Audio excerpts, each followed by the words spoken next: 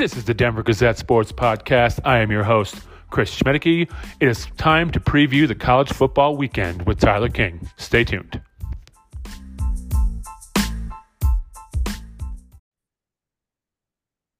Welcome to the Denver Gazette Sports Podcast College Football Preview Edition.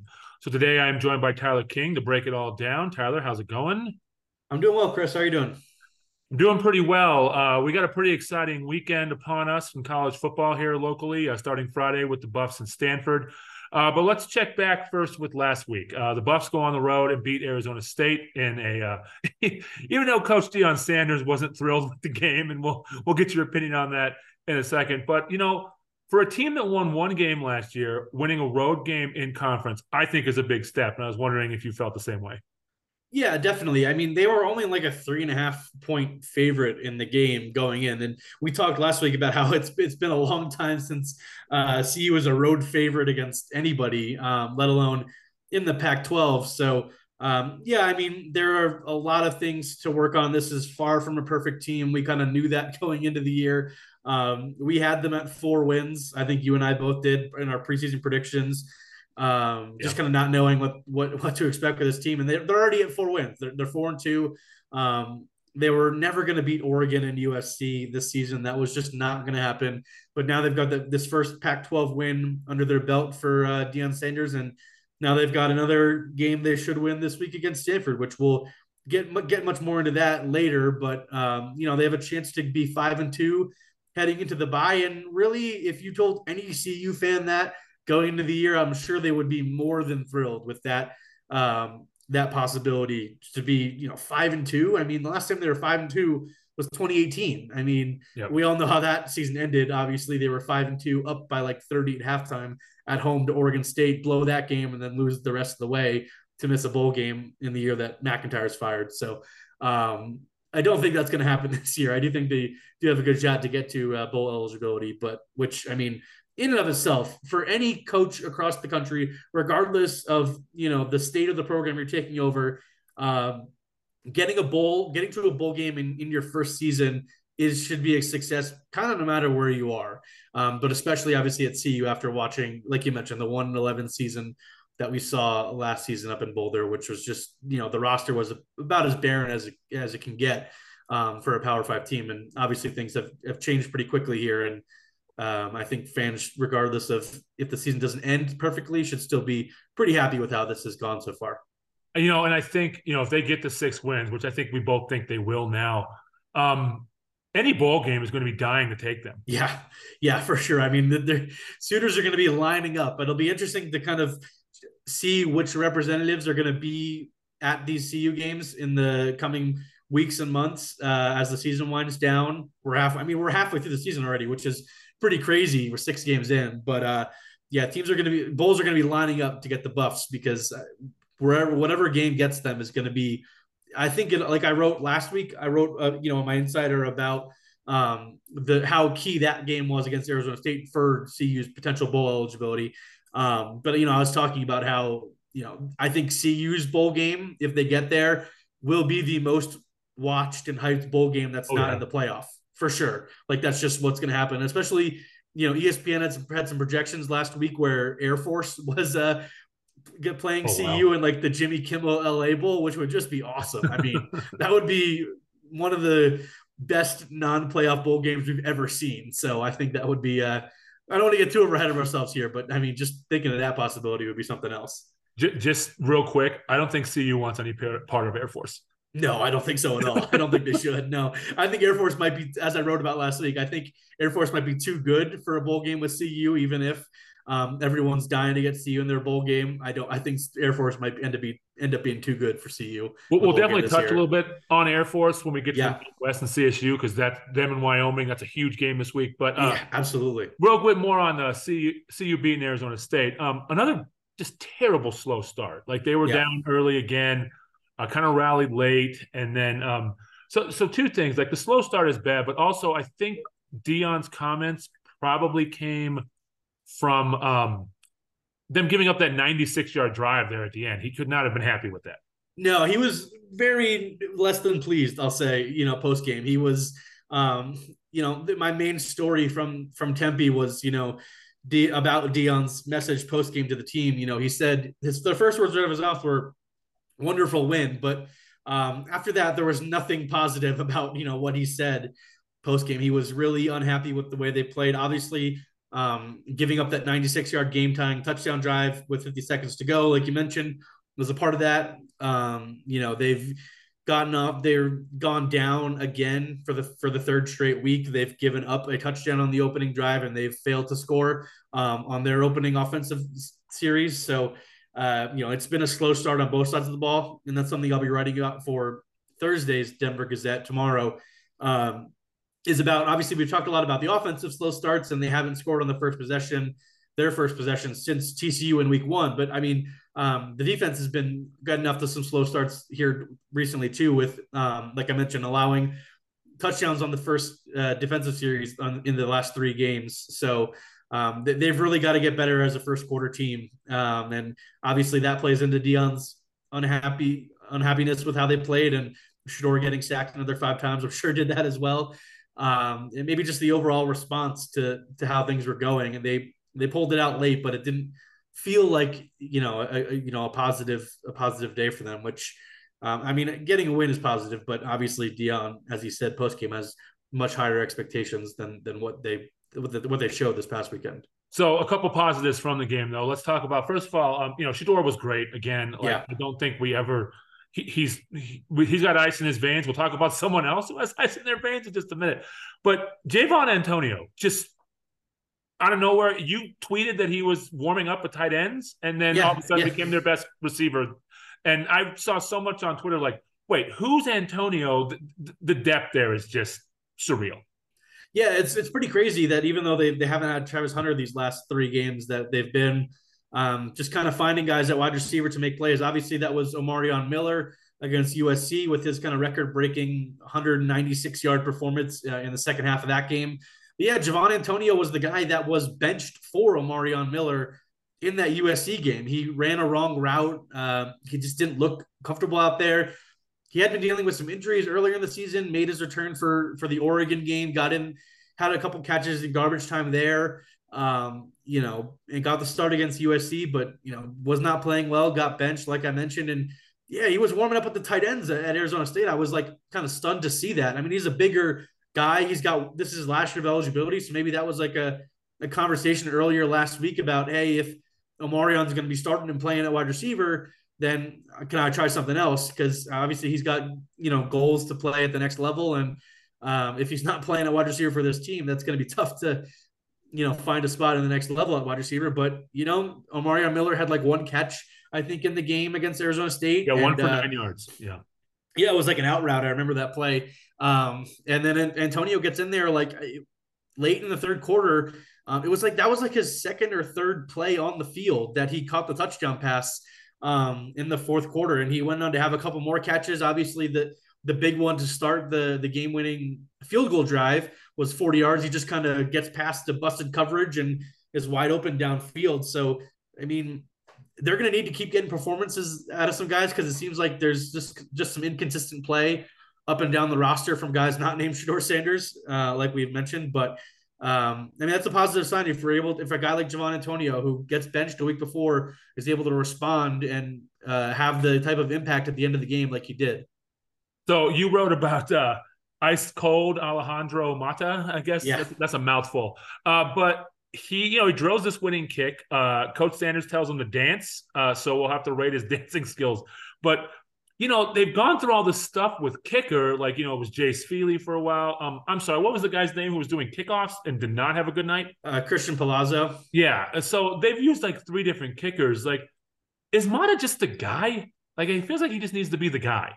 Yeah, it feels like it. I mean, his range doesn't seem like it's much more than the 43-yarder. That was his career best attempt that he had to win the game. So we'll see if there's a long field goal situation. I think it was earlier in the game. They had like a 4th and 8 or 4th and 9 from like the 29-yard line, which would have been like a 45, 46-ish field goal. And they went for it and got it. That was on the first touchdown drive that they had. Yep. But I don't know if they're going to be going for any long field goals with how inconsistent feel he's been. He's supposed to be the guy that is capable of doing that, but he hasn't. He just doesn't seem like he has much confidence. He's not even booting the kickoffs into the end zone. They've had trouble with that, which was another thing Dion was frustrated with post game. He's like, how do we have 2 kickoffs go out of bounds, whatever. So they've got some struggles there, but for at least for the 45-yard field goals and the extra points, it seems like Mata's their guy. I mean, they call him Mata don't miss. He's got all the nicknames, and everyone seems to have confidence in him. He came from Jackson State. He only had a field goal and an extra point blocked last season, so he didn't technically miss at all last season. So, I guess he'll be the guy going forward. It seems like, for sure. So, real quick before we talk about the Pac-12 a little bit, update on Travis Hunter. Yeah, so it looks like he's going to be back this week. It seems like this was the field. I don't think. Yeah, no, yeah, they're definitely, that's a challenge with Travis Hunter, is trying to keep him off the football field. This was the original timeline that was reported. 3 weeks, and with that lacerated liver, and Deion Sanders had said last week when asked about this that he had hoped to keep him out through this Stanford game, because obviously the bye is coming up next week. And then he'd be back for the October 28th game at UCLA. But it looks like he's going to be back this week. He was out at practice the last couple days in pads yesterday and today, making plays like he always does. So good chance he's back this week. And maybe that's a good thing to get him back in game shape ahead of a big game against UCLA later this month. All right, so let's talk Pac-12 a little bit. The big story last week was, of course, that Arizona-USC game. USC getting 1-1 from Arizona. Triple overtime. USC finally pulls it out. This week, we've got probably the biggest game so far of the season, probably. And definitely, for sure. Yeah. In Washington and Oregon. Yeah, obviously that's going to be a fantastic game. These are my 2 top teams right now in the Pac-12 so far this season. Obviously, USC has had its struggles. Utah's already dropped a game. Oregon State, UCLA, Washington State, all good teams, but 1-loss teams. And but these undefeated 5-0 Oregon and Washington teams, both coming off a bye. So I think that kind of adds to the intrigue in the game, just with how both of them are going to respond and how they've been game planning for the last week and a half. There's a couple Colorado kids that'll play some big roles on either side. Washington's right tackle, Roger Rosengarten, is a Valor Christian kid. He protects the blind side of lefty quarterback Michael Penix, who up until last week was leading the country in passing yards. Now it's Shedeur Sanders again. But and for Oregon, their starting tight end is a Littleton kid, Terrence Ferguson. He went to Heritage, so it's going to be an interesting game for sure. And maybe it's the Pac-12 championship game before the Pac-12 championship game, maybe. And I certainly think whoever wins this game is going to have a fast track to the playoff potentially in this league, as long as whoever wins doesn't have any more slip-ups before the Pac-12 title game, because there's going to be a lot of competition for the playoff this year. Certainly, it seems like there's a chance that there's going to be one team from each conference, no double ups, and that means somebody's champion is probably going to get left out. And I'm sure the Pac-12 would like it to not be them again, as it has been the last couple of years. So big game this week for both those teams, as they both have playoff aspirations for sure. That'll be tough, because the Pac-12 has been probably the best conference so far this year, wouldn't you say? Yeah, the deepest, I would say, for deepest, sure. Yeah. Obviously, the SEC and the Big Ten have the big dogs with Georgia, with Michigan and Ohio State and Penn State all in the Big Ten. But I definitely, we saw earlier this year the Pac-12 at one point had 8 teams in the rankings, which was a record for any conference, tied a record for any conference. That was back when CU was ranked. Washington State, Oregon State, UCLA. All these teams are really good, and I feel like there could be over half the league is bowl eligible this year. There could be 7, 8, probably 7 or 8 teams will get to bowl eligibility in the Pac-12, which is pretty crazy. Maybe even a ninth team gets there. We'll see. But I mean, it's a really great conference this year. And as we've talked about, it's just kind of a shame that it's going away after this year, because it's at its best right now for sure. And also in the Pac-12, so USC goes to Notre Dame. I read that this is the fourth straight week that Notre Dame will play an undefeated team. Their schedule is Really? quite brutal. Yeah, because it was so. Well, no, it was Duke and Louisville, but who was before? Ohio Ohio State. State. Yeah, Ohio Yeah, State. and then Yes. Yeah, that now makes it's sense. USC coming there. I mean, USC's got their flaws. Like, they let CU come all the way back. They Yep. USC won that game, and then I mean Arizona. What were they up 17-0 or something Yeah, like they that? were. Yeah, or in like Yeah. the first quarter, I think it was like a. I remember getting back from the press conference and up to the press box to start my post game writing, and I was like, "Wow, USC's down 17-0 to Arizona at home." And obviously, I watched the end of that game after I was done writing, and it was crazy, like we've talked about. But yeah, that should be a fascinating game, at Notre Dame Stadium. Notre Dame coming off a loss to Louisville, so we'll see if who comes out of that game because they both need that game pretty desperately. And another big one in the Pac-12 is UCLA, who's back in the rankings, and they're going to Oregon State. So both one-loss teams there. Yeah, UCLA pulled off a pretty impressive home win over Washington State last weekend. Washington State offense kind of struggled for the first time this year. UCLA's got a really good defense. I mean, so does Oregon State. That should be a pretty physical game on both sides. I think Oregon State's like a 3.5-point favorite right now, so that's going to be a tight game. But yeah, another really good week in the Pac-12. Obviously, we got CU on Friday night, but then obviously Oregon, Washington, USC, Notre Dame, and UCLA, Oregon State. So, like we've been saying, great games in the Pac-12 every week this season. All right, let's flip to the Mountain West and CSU. Tough game last week for them. They were up Yeah, 17-3 after the first quarter, but ended up losing 17. Yeah, they jumped out to a 17-0 lead too. Yeah, it was and they lost. gave up 34 unanswered points. Yeah, so I mean, a tough loss for CSU, and I think this is one that you and I kind of thought they'd pull out and would help. So what? I mean, I know you probably didn't see much of it, but what do you think from that one?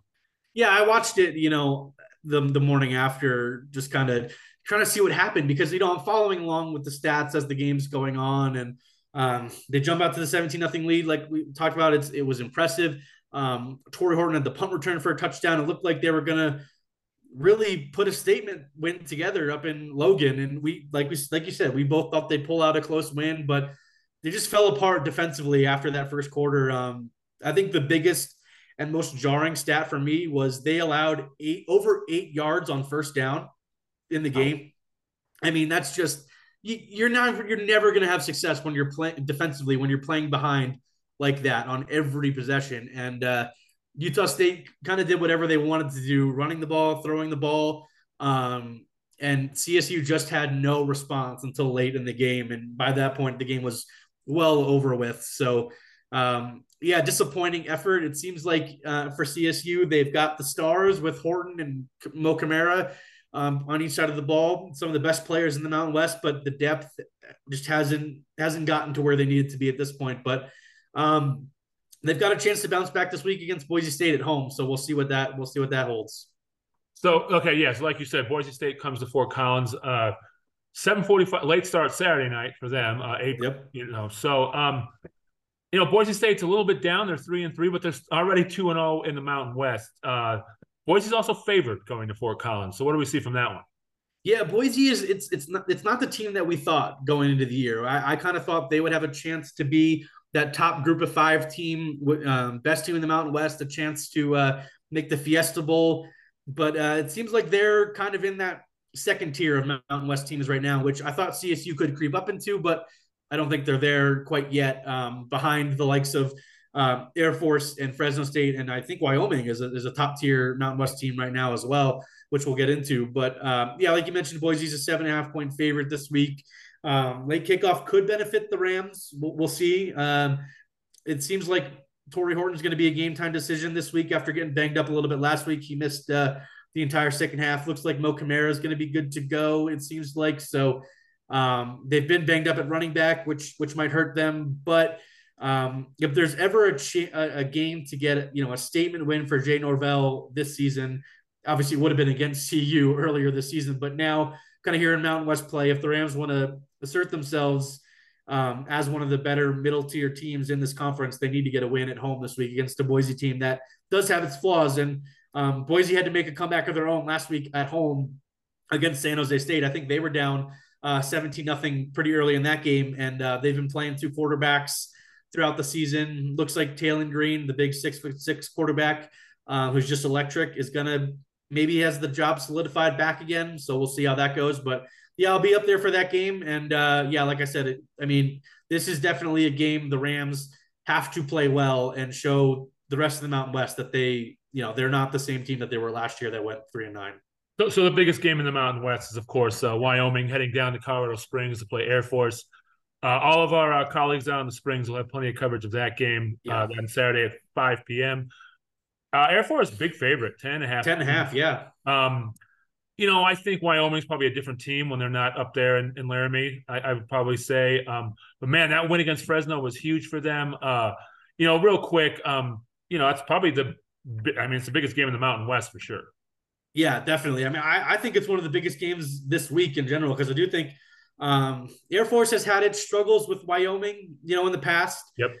It's a team that they obviously it's tough for anybody to win up in Laramie, but Air Force especially has had their struggles up there. And yeah, this is a massive game for Air Force if they're gonna prove that this is maybe even an improved version of what they've been the last couple of years, where they've had multiple 10-win seasons in a row, and they've had a lot of turnover offensively this season with personnel.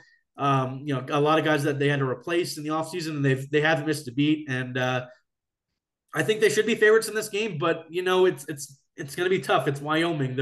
Air Force is not going to be alone in the style of play that they use. It's going to be a slow, kind of grinded out game on both sides of the ball. And turnovers in a game like this is always going to be an important factor. So, whoever turns the ball over for us, I think, is going to come out on top in this one. I'll definitely have my eye on this one for sure. But like you mentioned, our colleagues, Brent Brigham and I think Luke Zolman's going to be there as well, helping cover this game. So, yeah, this is definitely going to be – whoever wins this game is going to have a fast track to the Mountain West title game, because it's the top two teams now. There's no more divisions in this conference. So top two teams will play in the championship game. And the winner of this one will, like I said, should have a fast track to get in there. And the winner will probably jump into the rankings. Brent broke that down, I think, on Monday. About how the winner of this will probably jump up into the rankings. Yeah, I think they're both like 27th or 28th. I don't remember the order, but they're both like right on the edge of breaking into the top 25. So for sure, the winner will definitely be in there next week. All right, let's do predictions before we talk a little national schedule. Let's go CU first. Of course, they're playing Stanford. CU is a big favorite. They're 11.5. Yeah, it was 12. It was 12 yesterday, but now it's down to 11.5. But yeah, I still think CU. When's the last time they were that big of a favorite against anybody that wasn't like an FCS, like a UNC type team?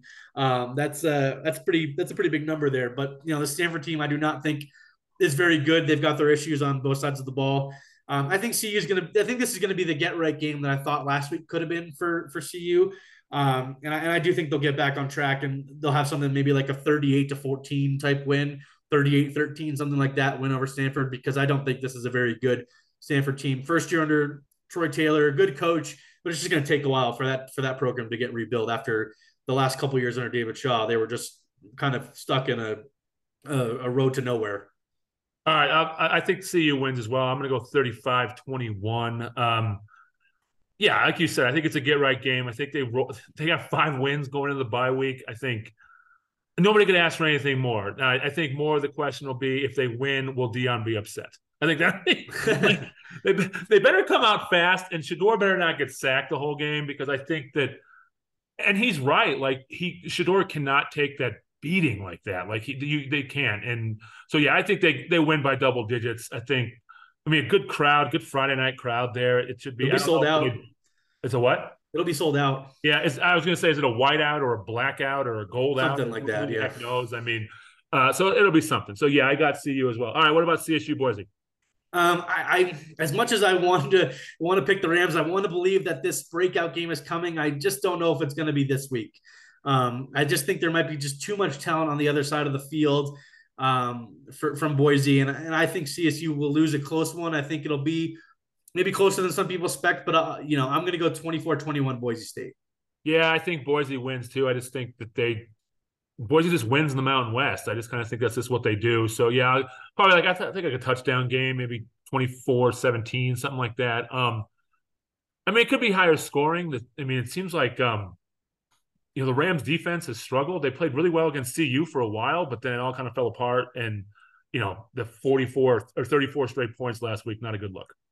Yeah, I mean they have stats that suggest they should be good. They have a lot of sacks. They are able to force turnovers, but they just really have been out of sync defensively. Like I mentioned on first down, they allowed over 8 yards on first downs this past week, and that's kind of been a theme for much of the season. They feel like they've been playing behind the sticks a little bit defensively, and they get some game changing plays on occasion, but not enough to make a difference so far. So yeah, I just don't think Boise State is going to drop this one to CSU. All right, real quick, Air Force, Wyoming. Yeah, I'll take Air Force. I really do think it's going to be a close game. I think it's going to be a lower scoring game. So I'll take 17-16 Air Ooh. Force. I think the Air Force will jump out to maybe like a 10-0 lead. Wyoming responds. Maybe they go up 14-10 or a 13-10, something like that. And then Air Force has one of those grinded out drives at the end of the game to seal it. Because this is going to be one of those games I said that's won on turnovers, and maybe Air Force gets a late turnover to seal it. But I think Air Force will pull out a win here, and because I do think this could be a special season for them, and this is the first big test. Well, they've had some big tests already, but this is the biggest of them so far. Yeah, I just think home field's going to matter in this game. I think if this game was up in Laramie, I think it may be a little different because Yeah, I for think sure. Air Force. I don't know if Air Force was undefeated going up there last year and lost. I can't remember, but I know they went up there and lost, and it was something like 16-10 or something like that too. Yeah. And I don't know, probably some driving rainstorm or something. I don't know. I don't quite remember. But as someone who has my wife has family in Laramie, so I've been there.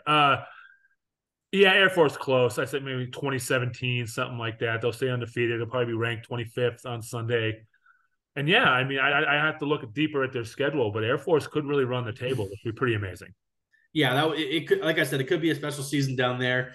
And our colleague Brent Brigham will have full coverage of that. Because, like I said, people have been emailing me dreaming about a CU Air Force potential bowl game, but I think Air Force is going to be too good for Air CU. Force is going to get a better bowl league than that. Yeah. All Yeah. right. So national schedule wise, kind of the best games we've already talked about, but what else did you like?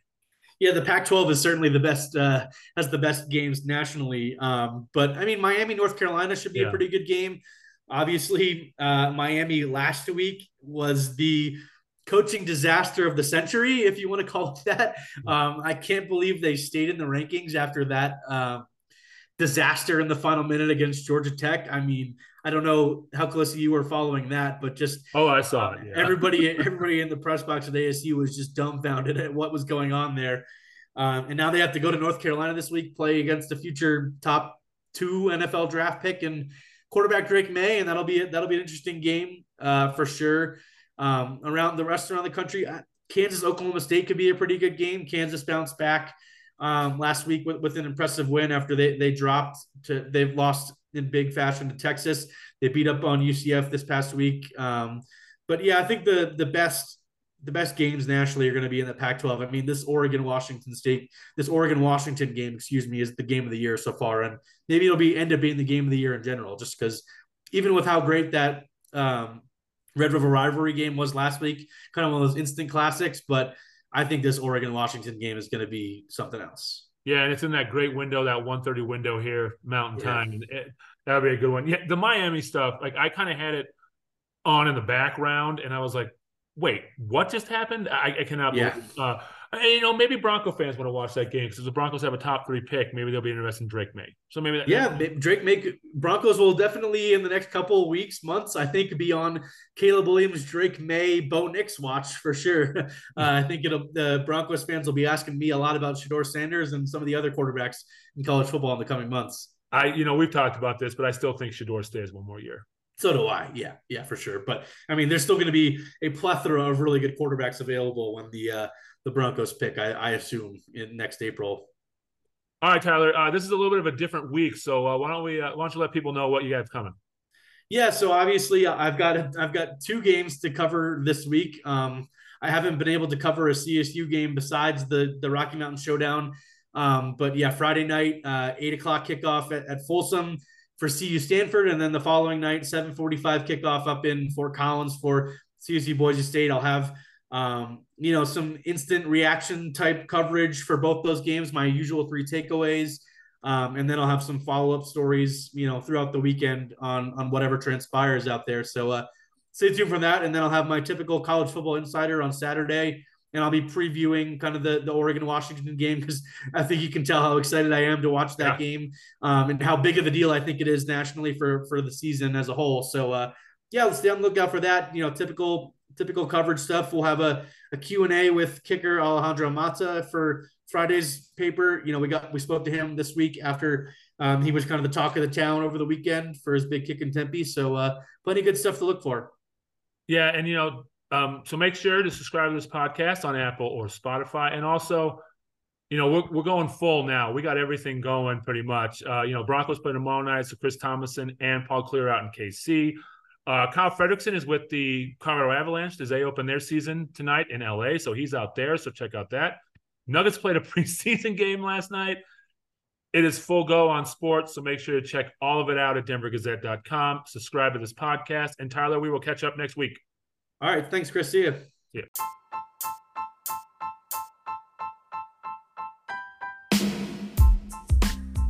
Thank you for listening to the Denver Gazette podcast. Make sure to visit denvergazette.com for all your local news on Broncos, Rockies, Avalanche, Nuggets, and much, much more. We'll talk to you next time.